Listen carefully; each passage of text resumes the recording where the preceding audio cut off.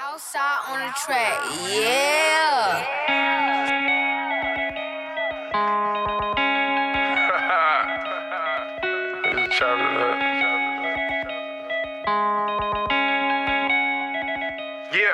Take it out the bank, go put it up. How's it going today, guys? Once again, back here for another episode of Hot Takes with TP3. Today is Monday, April 9th, 2018, and I just had to take last week off, guys. I was on spring break. I needed a break, man. School and everything's been killing me.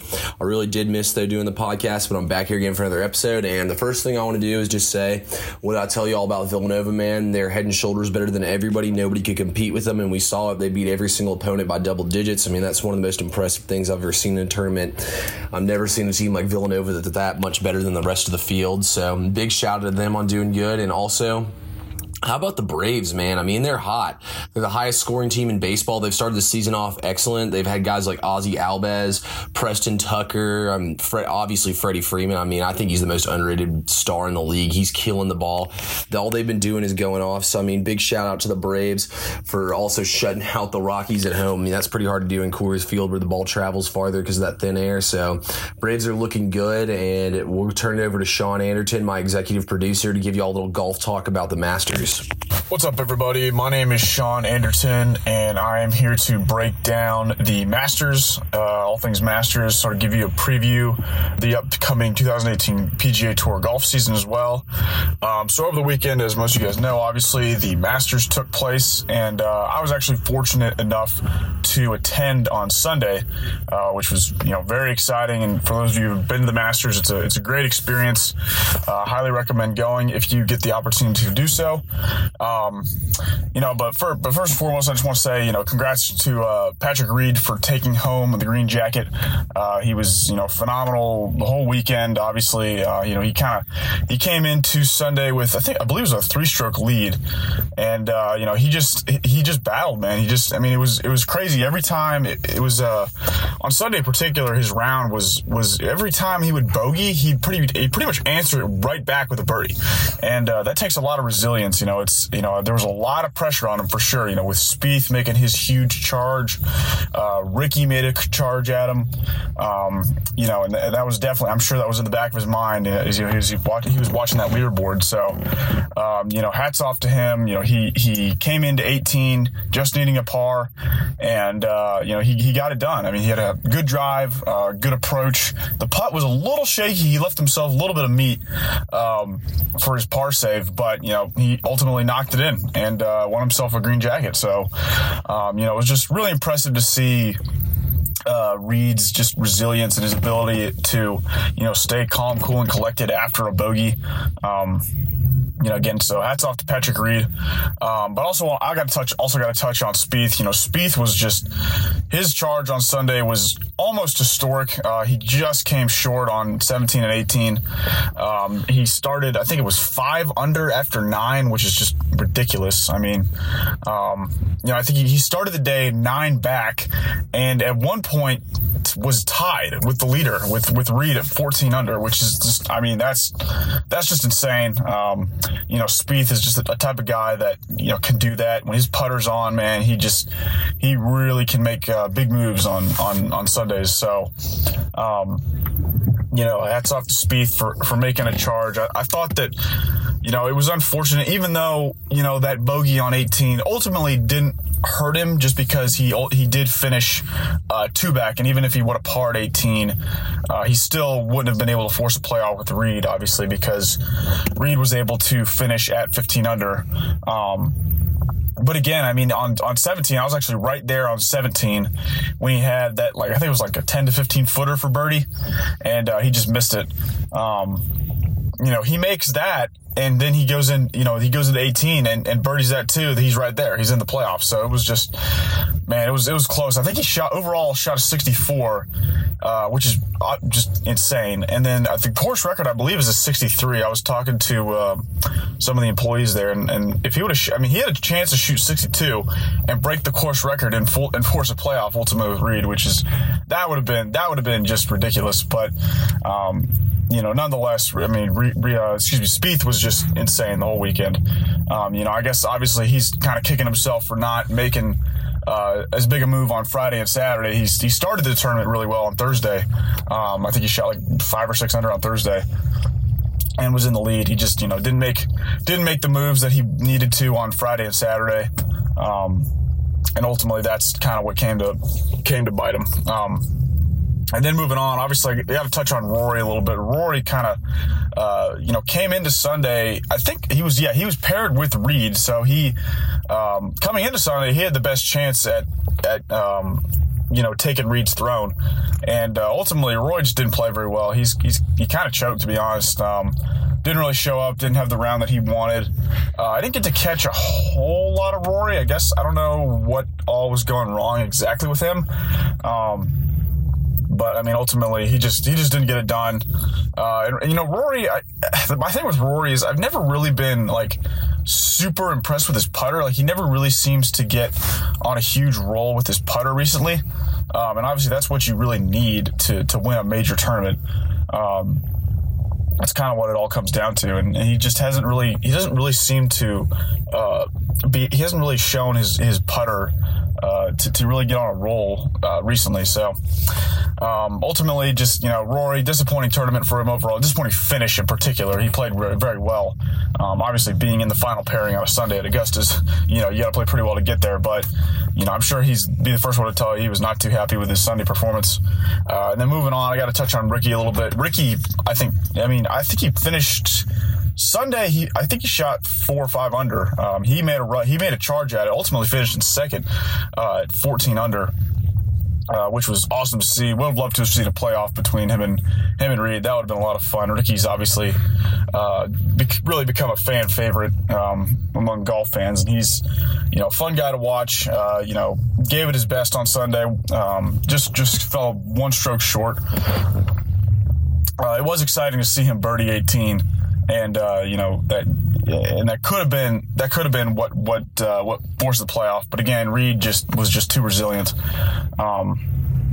And then ultimately, I think I guess I got to touch on Tiger, of course. Tiger didn't have his greatest tournament. I'm sure he's obviously the first one to tell you he just wasn't, particularly his irons. I don't think we're very on with him. He just wasn't as precise as you need to be with your approach shots at Augusta. As Tiger, needed to be, and I think that he did play pretty well on Sunday. Actually, I was able to watch him a good bit. I think he shot like 3 or 4 under on Sunday, but just ultimately didn't have a good enough tournament. I think again that was largely due to his approach shots just weren't as precise as they needed to be. But overall, I think Tiger, ever since he's been back, these 2 or 3 tournaments he's played in, he's looked pretty good. I know he hasn't won any, but he's already shown signs of being fully back, right? He's not. I don't really consider him fully back until he wins the tournament, and he'd probably be the first one to tell you he would agree. But ultimately, I think he's shown signs of returning to his former glory. I think that it'll be interesting to see how he progresses throughout this season, and hopefully, obviously, the big question is, can he stay healthy? Right, that's been his problem for years now. He's had back issues, surgeries. He's having to rehab a bunch, and ultimately, that's going to be the biggest question: is can he stay healthy? And then on top of that, can he start to really find his former form and ultimately compete again for major titles? Because that's obviously what we all want to see. Tiger's so great for the game. There's no doubt about it. Say what you want about his personality, but and who he is as a person, but there is no doubt he is great for the game of golf. He just reinvigorates the fan base. He's always exciting to watch, and it is glad to just see him back out there. I was just happy he made the cut, so I could see him. That's always special seeing Tiger at Augusta.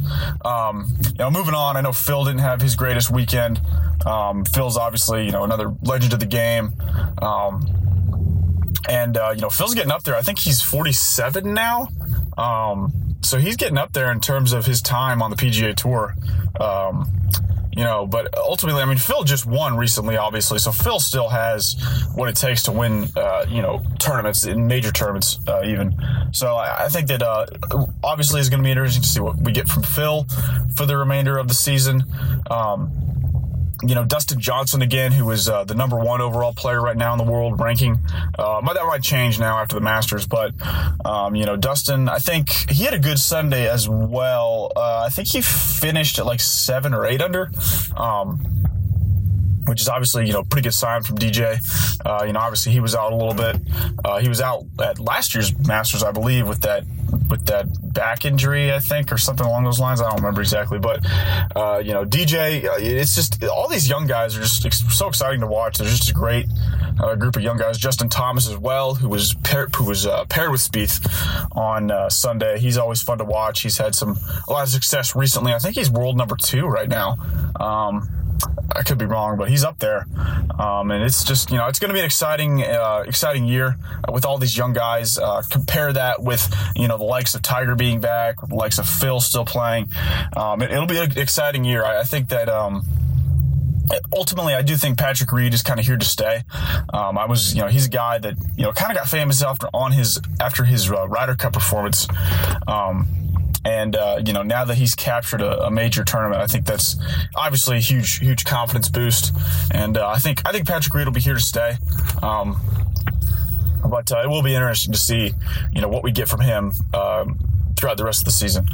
With that said, guys, I think that's going to do it for me for the golf segment, and I'll toss it back over to TP3. Thanks, Sean. That was a great piece about the Masters. I mean, that was a crazy Masters Sunday. Patrick Reed was just a little bit ahead of the field. Would have loved to see Spieth come back and catch him, but that's how it goes. But let's talk a little MLB. Now, the season started up, and obviously the biggest talk in baseball so far has been Ohtani, the outfielder / pitcher for the Angels. And I mean, I'm going to have to say I was wrong about this kid. I mean, I said I thought the pressure would get to him and he wouldn't be ready for the spotlight, but I forgot he didn't speak English. So, I mean, he really can't even understand what everyone else is saying about him. But this kid is a beast, man. I mean, he's hitting .389 with 3 home runs. I mean, his first start didn't go that well, but he got the win, got out of there with a 4.50 ERA, but he got his ERA down now in the 2s after yesterday. And he went 7 innings, gave up 1 hit and struck out 12 batters. I mean, this kid is one of the future phenoms of the league, and I'm just going to have to say I was wrong about him. I mean, straight up. I did say, though, he'd be more of a pitcher, so it looks a little bit better for me. But really, though, I've never seen a player dominate both sides of the plate like this. I mean, everyone says he's the next Babe Ruth, so, I mean, we'll have to keep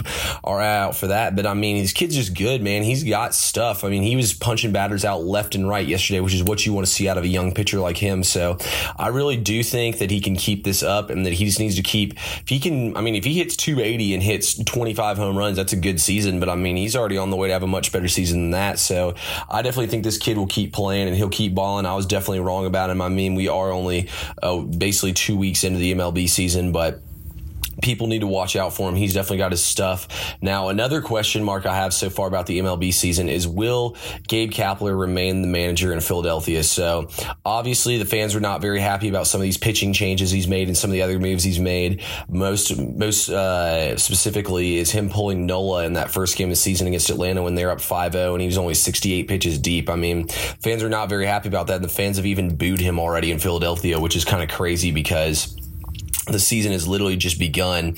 But Kapler, I personally think, will stick around as the Philadelphia manager for a little bit longer. But I mean, I could see him getting pushed out of there after a month. If they're below 500 badly at the end of this month, I could see him gone that quick. He pulled Arrieta yesterday after 4 innings pitched, which the fans were not very happy about either.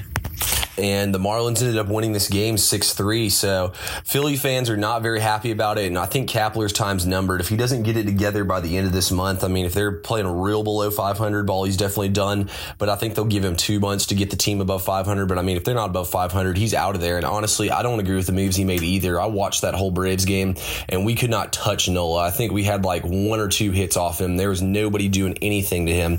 And he was throwing good stuff. I mean, Arrieta was giving up a decent amount of hits, but he was barely over 70 pitches when they pulled him, which makes absolutely no sense. I mean, Kapler, I feel like, is just trying to do too much. Managers in baseball have a lot more effect, or have a lot of effect on the game, just because they can pick who they want to pinch hit, who they want to bring into pitch, and all those strategic things. And Kapler's just been losing on that side of it. And as a manager, he's not getting the job done. So if he doesn't turn things around here and start to get the job done, I think he's gone for sure. So this is Tuesday now, April 10, and all that was recorded on Monday. So we're combining today's episodes, but I'm going to keep running with the MLB. And what I want to talk about is, don't sleep on the Mets, man. How about these Mets? They're 8-1 right now, and they really are a slept-on team. They've got guys like Matz in their rotation, Syndergaard, DeGrom, Harvey, Vargas, Wheeler, not to mention Familia closing games out in the pen. They have decent hitting. They added Todd Frazier to their team.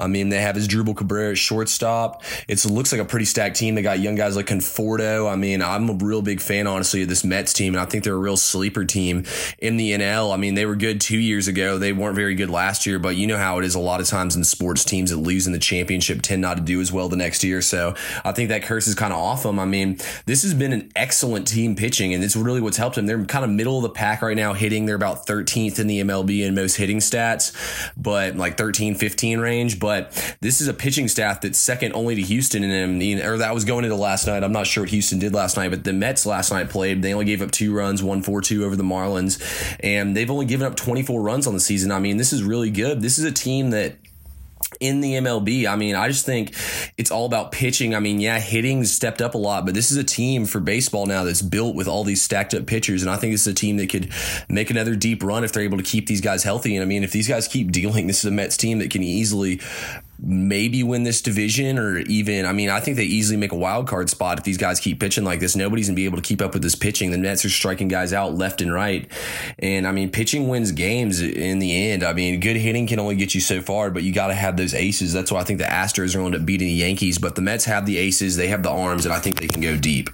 So over the course of the season, there's lots of storylines, and over the course of players' careers, sometimes we question if they're the best at doing something, or if they do something special that no one else can do. And I'm going to come out on a limb here and say James Harden's the greatest ISO player ever. And I mean, a lot of people will say, oh, it's Kobe Bryant, but I'm here to tell you it's not. And my first reason is, first off, ISO basketball is the worst way to play basketball. That's a fact. I mean, I'm not going to lie, I'm mostly an ISO player when I play, but if you're not hitting shots, it's not going to work out. ISO basketball, it slows the game down. It makes the ball stick in one spot rather than moving it around the floor and moving the defense, and it really hurts the rhythm and the flow of the game.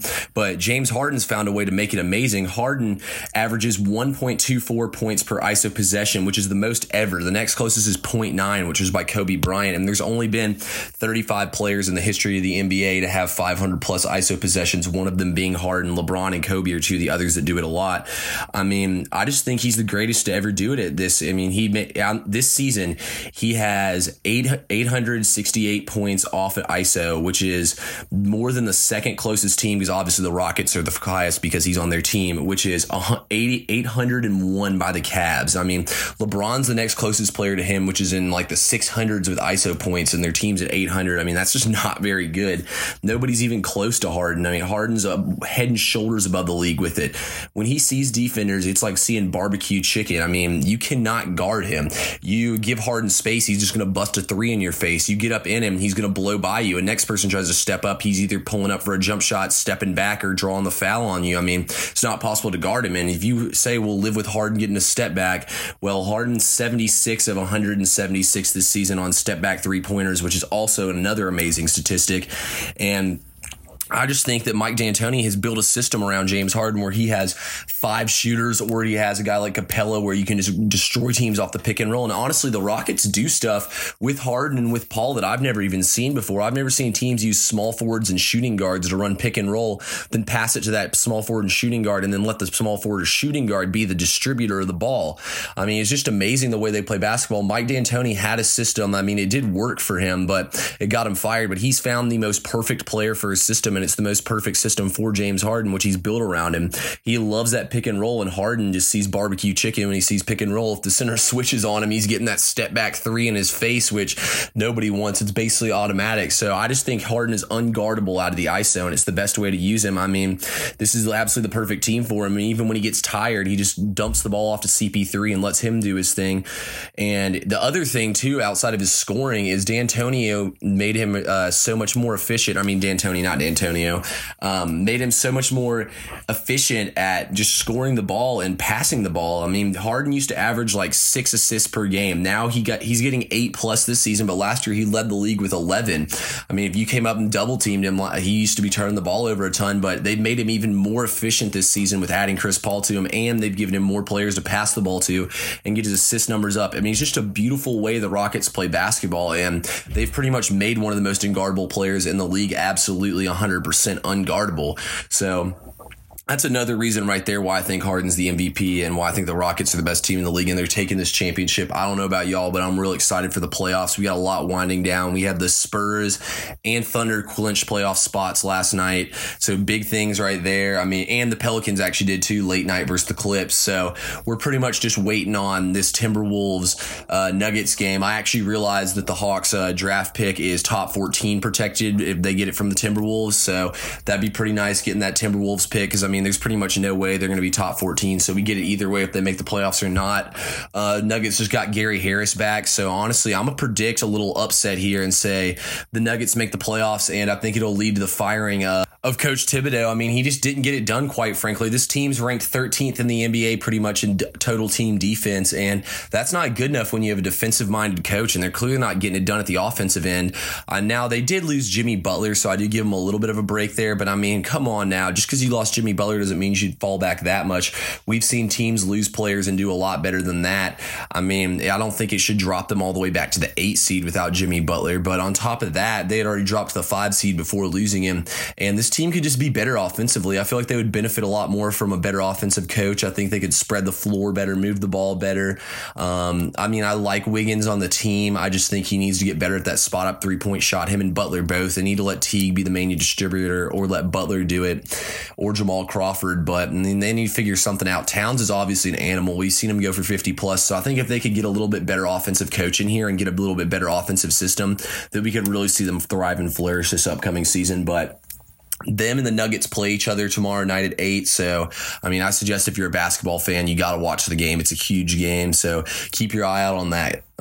And this concludes today's podcast. We'll come at y'all tomorrow. I actually have some guests on. We're going to be debating all kinds of NBA stuff, and I'm going to give you all my predictions for what teams make the playoffs, what teams get left out, what teams claim what seeds, and try to shed a little light on everything. But I'm so excited for the NBA playoffs. It's my favorite time of year. Saturday and Sunday, I will not move from my couch. There's 4 games each day, so I'm excited, and let's get after it, guys. Once again, guys, thanks for tuning in to another episode of Hot Takes with TP3. This has been Monday's episode. We got lots more coming for y'all this week, so just stay tuned. I got them on the hands of the Rockets. The home of the ran with the Diners. Every week I change my clouds. Got a Fendi store in my house. Got a Bentley garage in my house. Got a watch on my wrist cause a house.